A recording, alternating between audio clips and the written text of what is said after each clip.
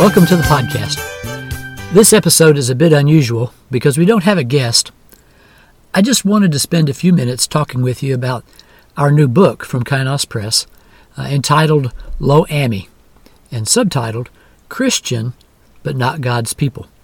I just wanted to give you a little bit of background that helps you understand where that book comes from, what it's about, and how I hope it helps us put some handles on what it means to be disciples of Jesus Christ. I was raised Southern Baptist. Dad pastored and preached in Southern Baptist churches for 60 plus years. Mom led the women's mission groups in all the churches he pastored. And like a lot of kids raised in church, I made my profession of faith in Christ at a very young age. As I grew in my faith and learned more about Jesus' teaching, I was troubled by the fact that 90% of the church members around me thought witness and mission were optional. Good things to do, but not necessary to being a Christian and being saved in the end. The prevailing opinion was that you accepted Jesus so you could go to heaven instead of hell, and everything else was nice to do, but not necessary. I also was disturbed that, except for our church activities, all us church people were pretty much like everyone else around us. In public, we lived just like everybody else. In private, we indulged in many of the same pleasures too, and we hoped like heck the preacher or our wives didn't find out. In my late teens, God called me to ministry, and I began to study the Bible more closely. I read a lot more of it, and I discovered big chunks of the Scripture I had never even heard mentioned in church. I came across a lot of things Jesus said that I found shocking compared to what I'd been taught. And that was nothing compared to when I started reading the Old Testament prophets, who laid out very clearly what God required of his people and really tore into Israel for their disobedience. I learned that Israel suffered awful consequences for joining their pagan neighbors in their wicked religious practices and for refusing to live the way God told them to live. Then I realized that the Old Testament prophets' warnings were echoed all through the New Testament too. Then I realized that just as I hadn't understood what it meant to be God's people, 90% of our church members didn't understand it either.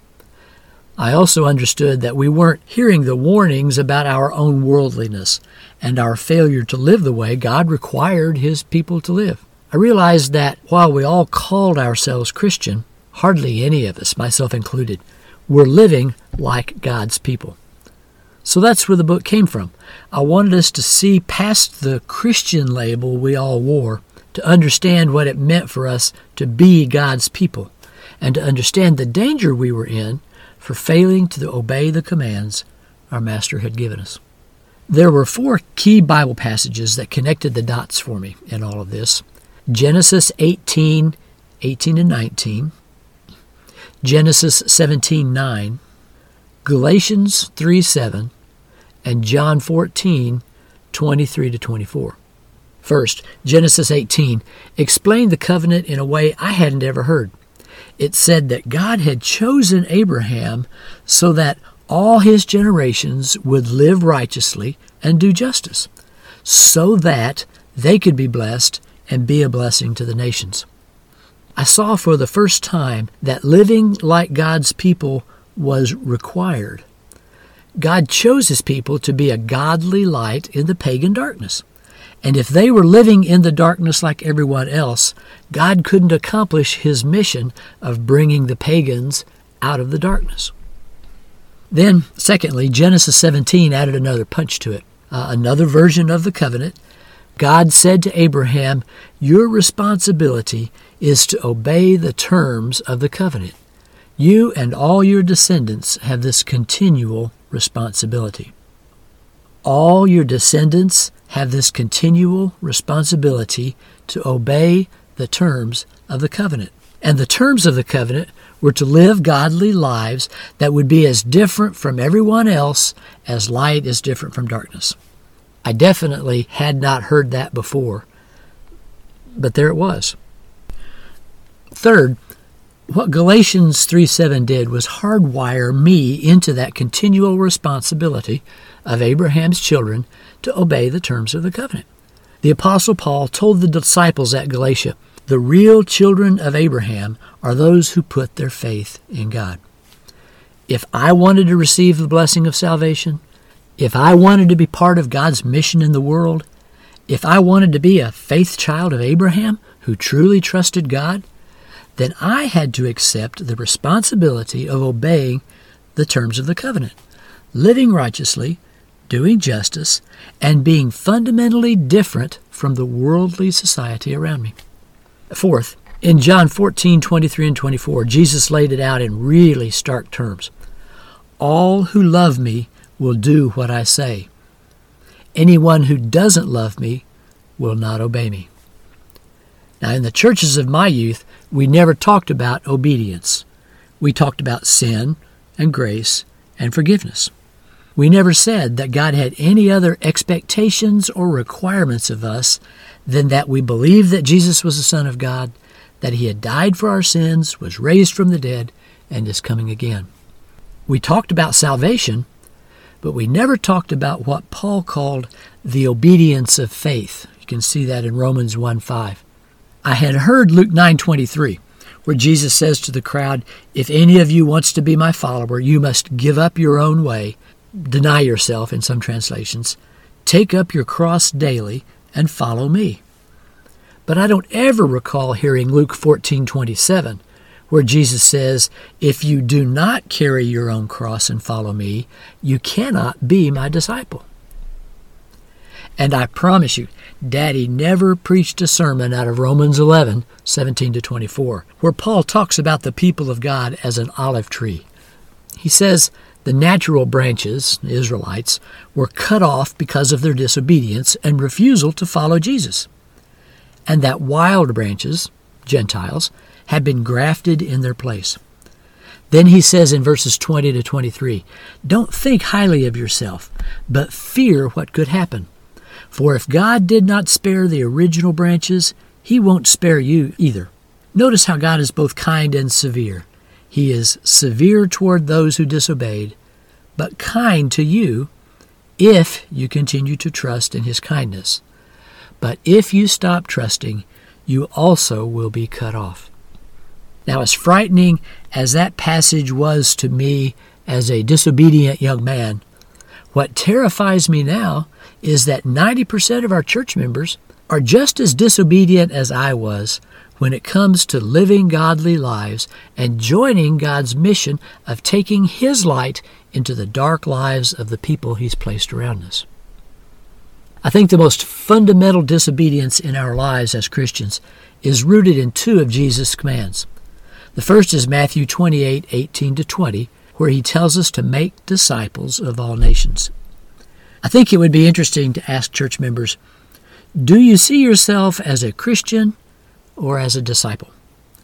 I suspect most of us would be reluctant to say we are disciples. It's a lot easier to identify as a Christian. Today, Christian can mean almost anything you want it to mean.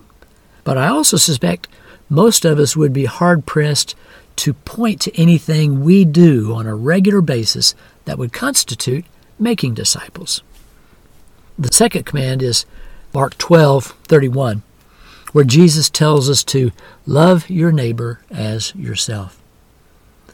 I wondered not only if I was doing anything to love my neighbor, but I pondered all the ways I love myself, and I knew I didn't love anyone else as much as I love myself. I think the most powerful explanation of that command came for me in Matthew 25:31-46, which we call the sheep and goat judgment. That's where Jesus ticks off some examples of loving your neighbor, like helping the hungry and clothing the naked, and caring for the sick and visiting those in prison. We all know that those who weren't doing those things were sent off to join the devil and his angels in hell.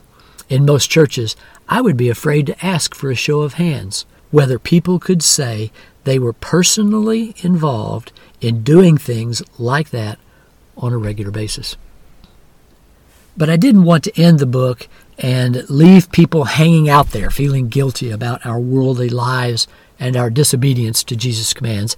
I felt I needed to leave us with some handholds for becoming disciples of Jesus. If you're going to talk about being a disciple, you've got to talk about disciplines, because disciplines are what make you a disciple.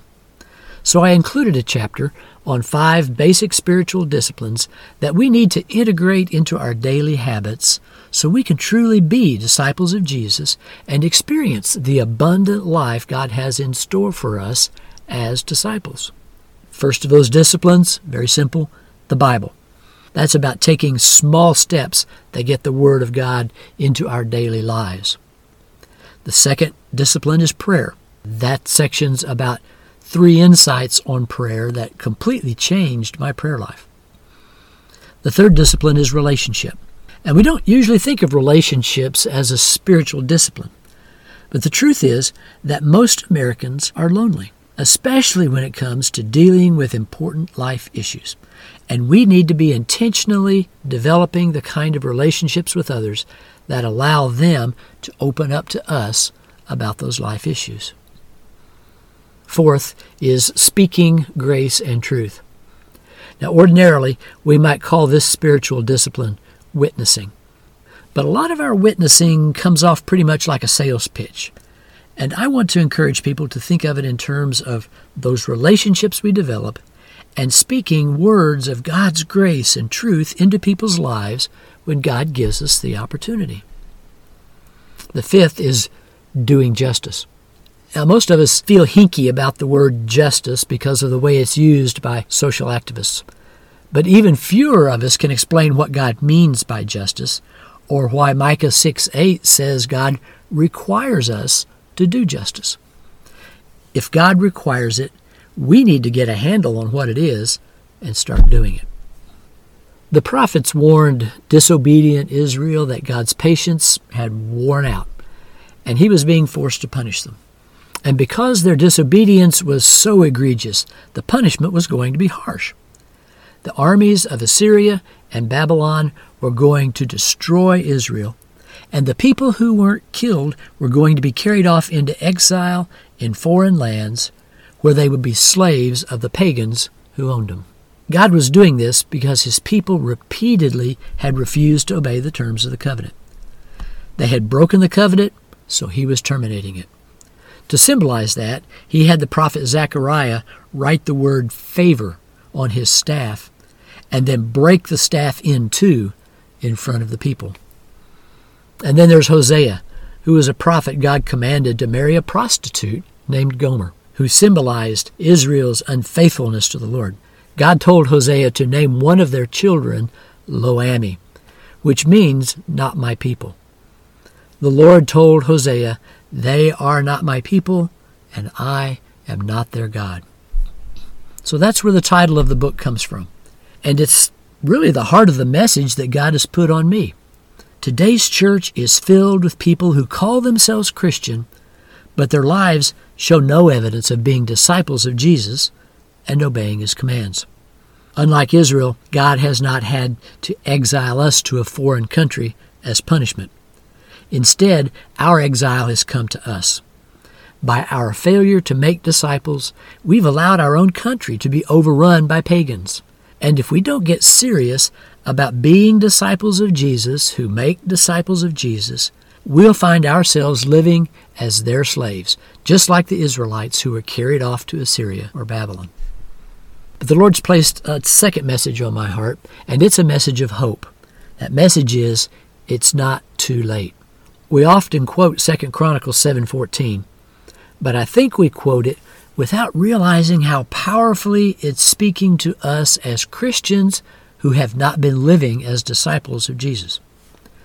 The verse says, if my people, who are called by my name, will humble themselves and pray and seek my face and turn from their wicked ways, I will hear from heaven and will forgive their sins and restore their land. I think that's the message of the hour for quote-unquote Christians in America, to recognize that our lives really are no different than those of our pagan neighbors, to confess that we're not living like the people of a righteous and just God, to admit that we are not obeying the commands of the Christ we say we love, to repent of that wickedness and ask God to forgive us and give us another opportunity to make disciples who make disciples who make disciples until He has healed our land and His name is glorified from one coast to the other.